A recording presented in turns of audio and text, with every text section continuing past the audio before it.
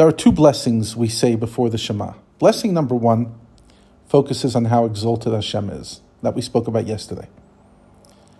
The angels don't know where He is. He's beyond, He's sublime.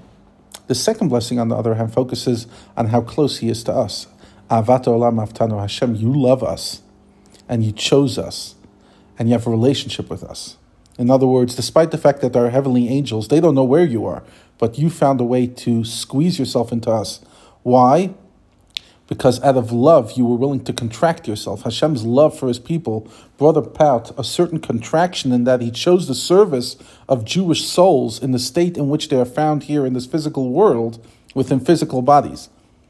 So literally, how much Hashem had to contract Himself just that we should have our own identity and we should be able to have a relationship while souls in body, not just souls.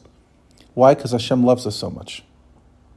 Literally, Hashem had a love of the world. That's why, according to many nusachs, the blessing starts avat olam, a love of this world. In other words, Hashem's love is manifest in the world. He's contracting Himself to fit into this globe because He loves His nation so much and He wants a relationship with us. And that's why in the blessing we say, Chemla gdola v'yitera. You have an incredible amount of compassion.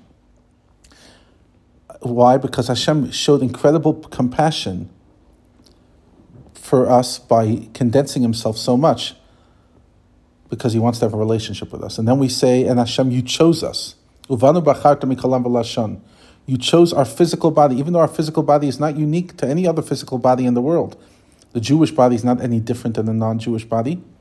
But you chose us, not for any reason. You see, Tanya explains that choice, God's choice, manifests in our body. When we say we're the chosen people, it's not our souls, because our souls, it wasn't a choice.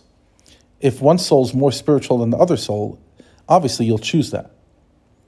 Choice is only manifest when two things are equal. And yet you still chose, for some whatever reason, you just love that. What did Hashem choose? Hashem chose our body. And He brought us closer to Him as the blessing continues.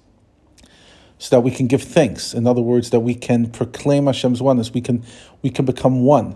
So the whole blessing of Avat Olam is literally a love poem of what Hashem has showed us in His incredible kindness through His love.